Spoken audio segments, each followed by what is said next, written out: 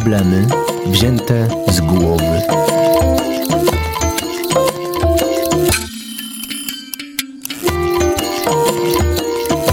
Na radiowe spotkanie z psychoterapeutą zaprasza Bednarska, ośrodek pomocy psychologicznej.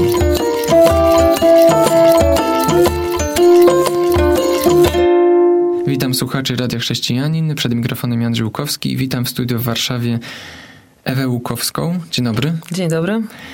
Będziemy dzisiaj rozmawiać na temat autyzmu, ale zanim zadam pierwsze pytanie na temat, przejdę do rzeczy, to chciałbym poprosić panią Ewę o przedstawienie się. W czym ma pani największe doświadczenie, jeśli chodzi o psychologię, autyzm? Jestem psychologiem. Autyzm zajmuję się od 13 lat i zajmuję się zarówno diagnozowaniem osób podejrzewanych o zaburzenia ze spektrum autyzmu, jak również terapią dzieciaków indywidualną, grupową. Pracuję też z rodzicami i od jakiegoś czasu też prowadzę szkolenia dla nauczycieli. Troszkę podpowiadając, na co zwrócić uwagę w pracy właśnie z uczniami z diagnozą zaburzeń ze spektrum autyzmu. Dlaczego w ogóle zajmujemy się tym dzisiaj? O autyzmie słyszy się coraz częściej spotyka się osoby, dzieci z autyzmem. Wobec tego rośnie takie wyzwanie. Jak należy postępować z takimi osobami? Co to w ogóle znaczy? Jak je traktować? Jak normalne, czy trochę nienormalne, czy pełnosprawne, czy niepełnosprawne? Jak słyszę, że ktoś ma autyzm, to co powinienem sobie pomyśleć w pierwszym momencie? Na pewno nie, że jest nienormalnym dzieckiem. I rzeczywiście tutaj też jest kwestia nazewnictwa często wchodząca, że jest dziecko z autyzmem i dziecko, które autyzmu nie ma. I jak słyszymy, że dziecko ma autyzm, to po prostu dokładnie tak jak wiele innych różnych trudności ktoś ma. Ktoś ma autyzm, ktoś ma trudności z poruszaniem się, więc co pomyśleć, że to jest po prostu dziecko, które ma pewne trudności w swoim rozwoju. Ale myślę, że to, co jest ważne tak bardzo na szybko w postrzeganiu dzieci, to, żeby pamiętać, że to jest dalej dziecko. Że nie jest to autyzm i na drugim miejscu dziecko, tylko przede wszystkim jest to dziecko, które ma pewne trudności, o których pewnie fajnie pamiętać w kontakcie z nim. No właśnie, nie trudności w poruszaniu się, tylko trudności w czym właściwie? Jeśli mówimy o autyzmie, mówimy tak naprawdę o deficytach w 3 obszarach funkcjonowania. Mówimy o trudnościach w funkcjonowaniu społecznym. I to jest tak naprawdę bardzo szerokie. To od takiego może stereotypowego postrzegania autyzmu, tak jak w mediach czasem jest przedstawiane, że dzieci, które nie dążą do kontaktu, gdzieś unikają kontaktu z ludźmi, ale też są osoby, które bardzo chcą tego kontaktu, a nie zawsze potrafią to zrobić w adekwatny sposób. Więc mamy trudności w funkcjonowaniu społecznym. Czasem jest to problem w kontaktach z rówieśnikami, w nieadekwatnych gdzieś komentarzach do drugiej osoby, czasem zbyt szczerych, zbyt bezpośrednich. Trudności w komunikacji. Tak naprawdę w autyzmie możemy mieć zarówno dzieci, które w ogóle nie komunikują się mową, jak i dzieciaki, które mówią bez żadnych trudności takich logopedycznych, no ale czasem trzeba dużo wysiłku, żeby zrozumieć, co miały na myśli, gdzieś podopytywać, więc to są te dość duże trudności w obszarze komunikacji. I trzecim obszarem, który gdzieś może być dotknięty, jest to funkcjonowanie dotyczące pewnych schematyzmów, sztywności w zabawie, niechęć do pewnych zmian, powtarzalność pewna w zabawie, czasem takie zainteresowania, które nas zaskakują. Dzieciaki, które w bardzo wczesnym wieku znają wszystkie modele samochodów, znaki drogowe. Wydaje się z jednej strony to być bardzo fajne, ale z drugiej strony może też w pewnym momencie ograniczać zabawę dziecka. To w bardzo dużym skrócie. Czyli można powiedzieć, że te dzieci wycofują się z takich relacji, z komunikacji, ponieważ nie czują się do końca bezpieczne, nie do końca rozumieją, czy niełatwo im przychodzi uczenie się tego świata, relacji między ludźmi i dlatego trudno im uczestniczyć, tak? W pewnym sensie tak. Na pewno dla części osób z taką diagnozą ten opis byłby adekwatny.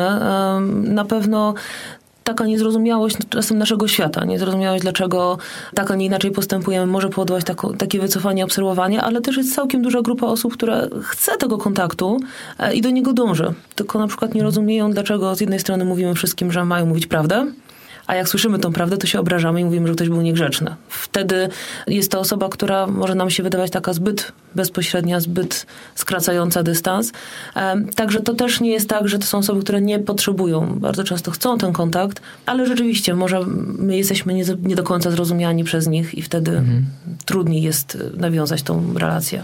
Czy jako osoba od wielu lat diagnozująca autyzm zgodziłaby się pani z takim stwierdzeniem, że w każdym z nas jest coś z autysty? Pewnie każdy z nas, gdybyśmy tak mieli dużo czasu i prześledzili sobie wszystkie objawy i wszystkie deficyty, to coś każdy w sobie znajdzie. To trochę tak jak ze studentami medycyny, jak tylko czytają o danym zaburzeniu, to od razu się diagnozują. Myślę, że zaburzenia ze spektrum autyzmu są tak szeroką grupą trudności, że na pewno każdy z nas coś w tym znajdzie. Myślę, że tak jak patrzymy po sobie czy po swoich znajomych, są osoby, które chętniej nawiązują kontakt, łatwiej im to przychodzi. Są osoby, które potrzebują więcej tego czasu, gdzieś mają większe trudności, ale również są osoby, które lubią mieć wszystko poukładane tak jak zawsze, w tym samym miejscu, nie lubią, jak im się przestawia. Inni taki twórczy chaos wokół siebie mają. Spotykam się z takimi komunikatami, czy ze strony rodziców, czy z nauczycieli, że w pewnych obszarach też widzą swoje cechy. Czy to jest tak, że rodzice dzieci autystycznych mają więcej cech takich? Czy to może się brać trochę z genów? Były takie badania i wciąż tak naprawdę spektrum autyzmu i przyczyny, skąd jest ta diagnoza, są nieznane. Mówi się o takim wielogenetycznym, poligenetycznym dziedziczeniu, ale to też nie jest takie zero-jedynkowe. To też nie jest tak, że każdy rodzic dziecka ze spektrum ma te deficyty. Część rodziców sami deklarują i tak sami obserwują u siebie pewne cechy wspólne, ale nie jest to na pewno coś zero-jedynkowego, że jest jakiś jeden konkretny gen. Wciąż szukamy przyczyn. No, po przerwie porozmawiamy dalej o autyzmie i o spektrum autyzmu, ponieważ funkcjonuje takie określenie. A skąd ono się wzięło, to już za chwilę. Słuchasz Radia Chrześcijanin, ewangelicznej stacji nadającej z myślą o Tobie. Wracamy do rozmowy. Problemy wzięte z głowy, tym razem o autyzmie. Rozmawiamy z panią Ewą Łukowską. Skąd określenie spektrum autyzmu? Czy zaburzenia ze spektrum autyzmu? Tak, pojawiło się ono pewnie z takiej potrzeby opisu tego, czym autyzm i właśnie zaburzenia z tego spektrum są, ponieważ tak naprawdę jeśli postawimy obok siebie dwójkę dzieci z tą samą diagnozą autyzmu, czy też zespołu Aspergera, który też zawiera się w tym spektrum właśnie, to te same dzieciaki w tym samym wieku będą miały zupełnie inny zestaw zachowań i cech. I zaburzenie to, bo mówimy tutaj o zaburzeniu, nie o chorobie, zaburzeniu rozwoju, jest tak różnorodne, że musieliśmy to opisać na pewnej skali, że mamy osoby czy dzieci, ja zajmuję się dziećmi głównie, które funkcjonują z dużymi trudnościami, wymagają wsparcia we wszystkich obszarach, właściwie codziennie i powiedzielibyśmy, że to jest jedno krańcum spektrum, po osoby całkowicie samodzielne, zakładające rodziny, pracujące, zmagające się z pewnymi trudnościami, aczkolwiek całkiem nieźle sobie radzące. Natomiast każdy z nich może mieć diagnozę spektrum autyzmu, więc mówimy o pewnym spektrum, które jest bardzo różnorodne, od deficytów mocno nasilonych po takie, które są, ale nie utrudniają codziennego funkcjonowania. Nie mówi się o osobach nisko i wysoko funkcjonujących, tak? Tak, choć to też jest w pewnym sensie umowne, dlatego że nie ma nigdzie żadnych wytycznych, co to znaczy nisko czy wysoko funkcjonujący. To jest często takie określenie, którego używają terapeuci, trochę roboczo, bo tak naprawdę też w rozmowach dla jednych osób osoba mówiąca będzie osobą wysoko funkcjonującą, a dla innych osoba, która jest samodzielna i może mieszkać sama, więc każdy z nas ma trochę inne określenie i wyobrażenie, kim jest osoba wysoko funkcjonująca. Natomiast rzeczywiście mówi się o takim roboczym dzieci, które... Ja bym chyba była bliżej takiemu podziałowi, że osoby, które wymagają wsparcia, czy dużo tego wsparcia potrzebują na co dzień, w codziennym funkcjonowaniu, czy tylko takie minimalne wsparcie, które umożliwia maksymalnie samodzielne funkcjonowanie. To chyba gdzieś mi jest bliższy podział. Oczywiście celem terapii jest to, żeby tego wsparcia osoba z autyzmem potrzebowała sukcesywnie jak najmniej, tak? Tak, jak najbardziej. Rzeczywiście w terapii na początku intensywnie się dziecko wspomaga, wspiera. Właśnie po to, żeby maksymalnie szybko pewne rzeczy skorygować, nauczyć, pomóc dziecku odkryć pewne mechanizmy, tak aby w tym wczesno dorosłym życiu, na ile to jest możliwe, mogło funkcjonować samodzielnie, bądź z niewielkim właśnie wsparciem środowiska, otoczenia, przyjaciół, rodziny i cieszyć się życiem i funkcjonować tak jak każdy inny. Mam nadzieję, że już tak zarysowaliśmy mniej więcej, czym to w ogóle jest ten autyzm. Ja teraz chciałbym tak praktycznie zapytać, jak wcześnie można zdiagnozować autyzm i jakie są objawy u dzieci, po których warto się zainteresować tematem, odwiedzić poradnię, zapytać, czy to przypadkiem nie jest to? Na szczęście mamy coraz więcej dość czujnych lekarzy, dość czujnych nauczycieli w przedszkolach, w żłobkach i rzeczywiście ten moment zgłaszania się rodziców jest coraz szybszy, choć wciąż wiele osób w publikacjach podnosi, że można było wcześniej zauważyć pewne trudności. Na szczęście coraz szybszy jest ten moment. Dlaczego na szczęście? Jakie to ma znaczenie? Wszystkie badania, które dotyczą czy skuteczności terapii, czy takiego zasadności wsparcia, pokazują, że im wcześniej rozpoczniemy pracę z dzieckiem, tym lepsze będą te efekty. Tym szybciej się nauczy pewnych mechanizmów, ale ja myślę też, że to jest bardzo ważne dla rodziców, choć trudne, żeby też od początku rozumieć, jakie ma potrzeby ich dziecko, jak się rozwija, jak funkcjonuje, skąd się biorą pewne zachowania, bo szczególnie u starszych dzieci to zróżnicowanie, czy to dziecko jest niegrzeczne, czy to dziecko po prostu ma pewną trudność w zrozumieniu sytuacji, jest ważne. No, a na przykład u takiego 2-latka, co może pokazywać, niepokoić? To też wracając do tych 3 sfer, o których wcześniej wspomniałam, czyli pierwszą tą sferą będzie kwestia komunikacji. Oczywiście 2-latek jeszcze nie musi płynnie mówić, jak najbardziej ma czas, natomiast na pewno zwraca uwagę, czy się pojawia mowa, czy pojawiają się te pierwsze słowa, jakieś komunikatywne frazy. A nawet jeśli się nie pojawiają, to też patrzymy na to, czy dziecko posługuje się gestami spontanicznie, czy zrobi papa, czy pokazuje paluszkiem i patrzy na osobę dorosłą, czy ona patrzy na to, co on pokazał. Więc zwracam uwagę na to, czy dziecko, jak jest zawołane po imieniu, zwraca głowę, spogląda w kierunku rodzica. To są takie rzeczy gdzieś, które są dla nas ważne, choć nie wyczerpują na pewno tych zestawu objawów, choć to są te, które często rodziców niepokoją. Jak funkcjonuje z rówieśnikami? Czy dąży, to może już troszkę starsze dziecko, czy dąży do kontaktu z dziećmi, czy chce tego kontaktu?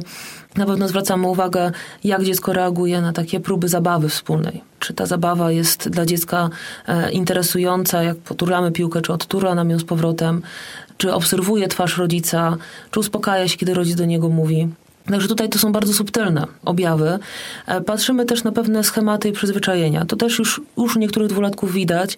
Część dzieci, zamiast bawić się zabawkami w taki sposób, do czego one służą. Czyli jeździmy sobie samochodzikiem, potem ten samochodzik ma jakiś wypadek, przejeżdża policja, coś się dzieje w tej zabawie. Część dzieci, które fajnie byłoby, żeby rzeczywiście skonsultować, mają taką potrzebę ułożenia rzeczy w rządku, bawienia się, nawet jeśli nie w rządku, to w ten sam sposób. W powtarzalny sposób. Ta zabawa nie rozwija się z czasem. To też jest coś takiego, na co warto zwrócić uwagę.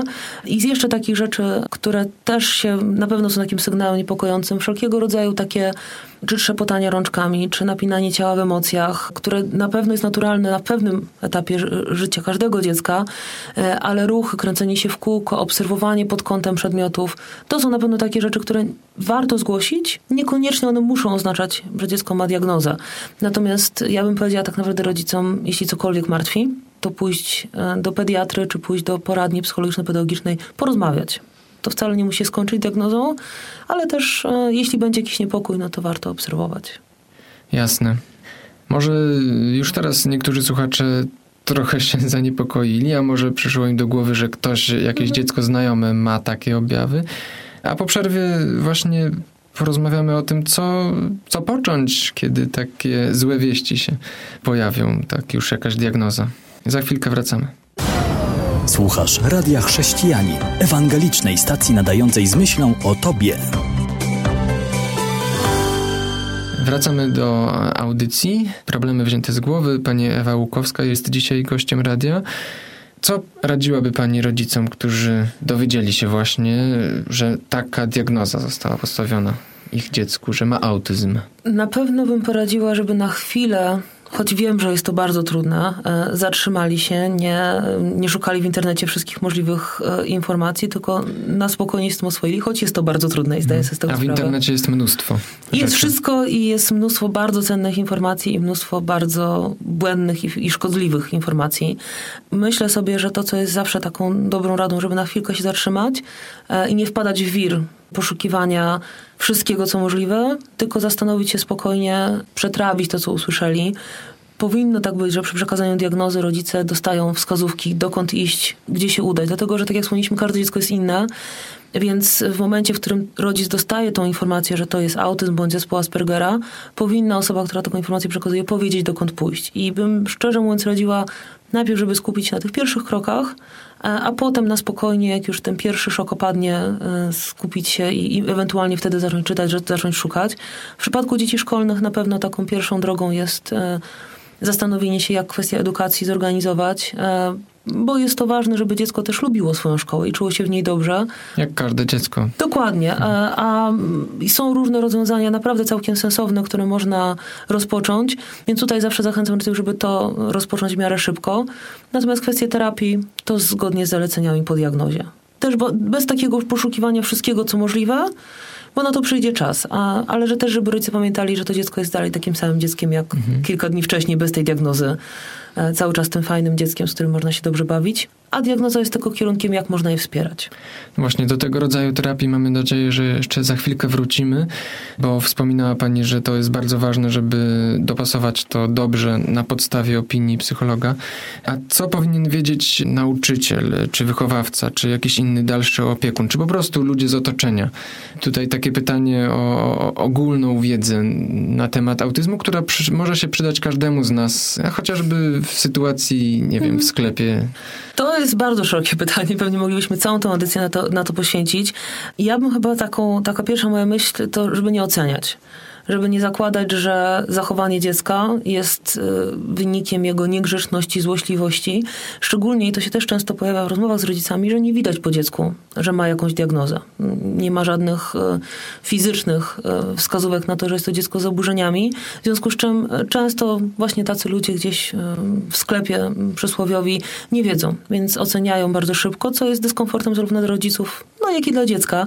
Więc bym powiedziała, nie oceniać, nie pomagać na siłę rodzicom, którzy w danej sytuacji próbują temat zorganizować i jakieś takie wsparcie dziecku zorganizować. Jeśli chodzi o nauczycieli, o rodzinę dalszą, bliższą, czy dziadkowie, wujki, ciotki, to bym taką miała na pewno radę, żeby słuchać rodziców. Żeby posłuchać, co jest ważne. Czasem naprawdę schowanie jakiegoś przedmiotu z domu może dać dużą ulgę dziecku w przebywaniu u babci czy u cioci. Jeżeli rodzice decydują się, żeby nie podawać konkretnych produktów, to żeby też nie dokarmiać dziecka. Więc być takim wsparciem dla rodzica. Też całe moje doświadczenie w pracy z rodzicami, to oni wiedzą, decydują się w danym momencie na dane oddziaływania i wspierać, a nauczyciele widzę, że jest coraz lepiej, choć dalej jest tak, że wielu nauczycieli nie wie, czym spektrum jest, ale też, żeby nauczyciele słuchali rodziców, dowiedzieli się, dokładnie poznali, co konkretne dziecko potrzebuje, bo nie ma uniwersalnych wskazówek dla nauczyciela autysty. Jasne. Wspomnieliśmy o tym, że im wcześniej, tym lepiej zacząć terapię. Wspomniała pani przed chwilką o tym, że ma znaczenie, co autysta je, bo pewnych produktów unikamy. To też jest zależne od indywidualnego przypadku. Ale co jeszcze jest ważne? I w ogóle właśnie to pytanie o dobór terapii. Jak się nie pogubić w tym gąszczu różnych propozycji potwierdzonych naukowo, niepotwierdzonych, różnych? Tak, z tą dietą jest bardzo podobnie. Znaczy też tak odniosę się. To nie jest tak, że są produkty, których autyści nie mogą jeść. W ogóle absolutnie. Ja myślę, że to jest tak samo jak z każdym dzieckiem. Jeżeli rodzice decydują się, że nie podajemy słodyczy, bo dzieci są pobudzone, no to po prostu każdy powinien szanować tą decyzję. Nie ma diety autystycznej. Natomiast rzeczywiście u części dzieci są wskazania medyczne do wprowadzenia jakiejś diety i wtedy dobrze by było, żeby dziecko na tej diecie było. Wracając do tego właśnie, co jest potwierdzone naukowo, no właśnie to, co jest przebadane, to, co stwierdziliśmy. Czyli jeżeli są jakieś deficyty, niedobory, to trzeba je uzupełnić. Jeżeli jest dziecko na coś uczulone, czy ma nietolerancję, no to trzeba to wykluczyć z diety, dokładnie tak samo jak u każdego z nas. Ale deficyty wykazane w badaniu. Tak, wykazane w badaniu. Istniejące w internecie diety autystyczne niekoniecznie są tym, co rzeczywiście autyzm ma zmniejszać, choć prawda jest taka, jak wszyscy przejdziemy na dietę bez mleka, bez cukru, bez substancji sztucznych, to zaczniemy jeść więcej warzyw, owoców, więc też pewnie nasz organizm będzie funkcjonował lepiej. Natomiast niekoniecznie będzie to wynikało z diety, a po prostu ze mądrzejszego odżywiania się. Natomiast jeśli chodzi o dobór terapii, tutaj rzeczywiście to, co ja zawsze polecam rodzicom po diagnozie, aby znaleźli psychologa, który będzie dla nich wsparciem i będą mieli do niego zaufanie. I żeby to psycholog w danym momencie kierował i podpowiadał, jak tą terapię poprowadzi. Bo jeśli mówimy o małym dziecku, takim wieku przedszkolnym, to mam bardzo dużo rozwiązań. Od przedszkoli terapeutycznych, gdzie ta terapia jest bardzo intensywna i właściwie wszystkie osoby, które mają kontakt z dzieckiem, to są terapeuci. Po rozwiązania przedszkoli integracyjnych, gdzie mamy też osoby, które znają się na temacie, ale dziecko też ma tej terapii nieco mniej na rzecz bycia z rówieśnikami. Tak zwane cienie. Po świecie nie istnieje cień. Nie istnieje coś takiego. Prawnie nie istnieje coś takiego jak nauczyciel cień. Natomiast istnieje nauczyciel wspomagający. To mój konik. W szkołach integracyjnych jest nauczyciel dodatkowy, wspomagający, mający wykształcenie pedagogiki specjalnej. Więc tutaj też on może być wsparciem dla dziecka, szczególnie takiego, które wymaga właśnie bardziej wspomagania niż całkowitej opieki w danym momencie. Choć przy maluchach zachęcałabym, żeby rozważyć przedszkola terapeutyczne, bo wtedy też dziecko ma bardzo intensywną tę terapię na samym początku, a potem nie oznacza to, że dziecko będzie musiało być dalej w placówce specjalnej, będzie mogło pójść do innych. W przypadku starszych dzieciaków częściej ta terapia jest realizowana częściowo w szkole, częściowo w innych ośrodkach, placówkach, ale też zawsze taka osoba, która pokieruje, czy właśnie psychiatra, czy psycholog, którzy podpowiedzą, w co bardziej w danym momencie, na co zwrócić uwagę, żeby rodzic też miał takie miejsce, gdzie może się posłuchać, a niekoniecznie być sam ekspertem i wyszukiwać nowinek właśnie w internecie. No właśnie, bo ci specjaliści znają lepiej to całe spektrum rozwiązań dla spektrum autyzmu. Szkoda bardzo, że nasz czas się kończy, bo temat bardzo duży, ale mam nadzieję, że zasygnalizowaliśmy ten temat i warto na pewno zgłębić to dla dobra tych, którzy są wokół nas, tak? Tak. Na pewno na koniec bym po prostu zachęcała, żeby nie bać się odwiedzin u psychologa, nie bać się odwiedzin u lekarza psychiatry. Nie są to wizyty straszne.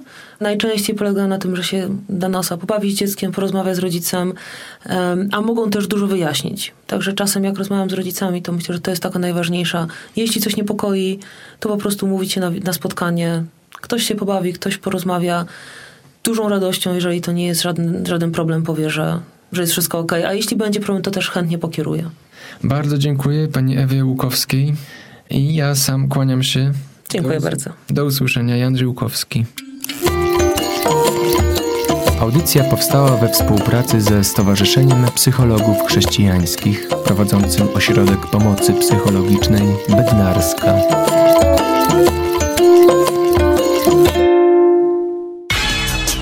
www.radiochrześcijanin.pl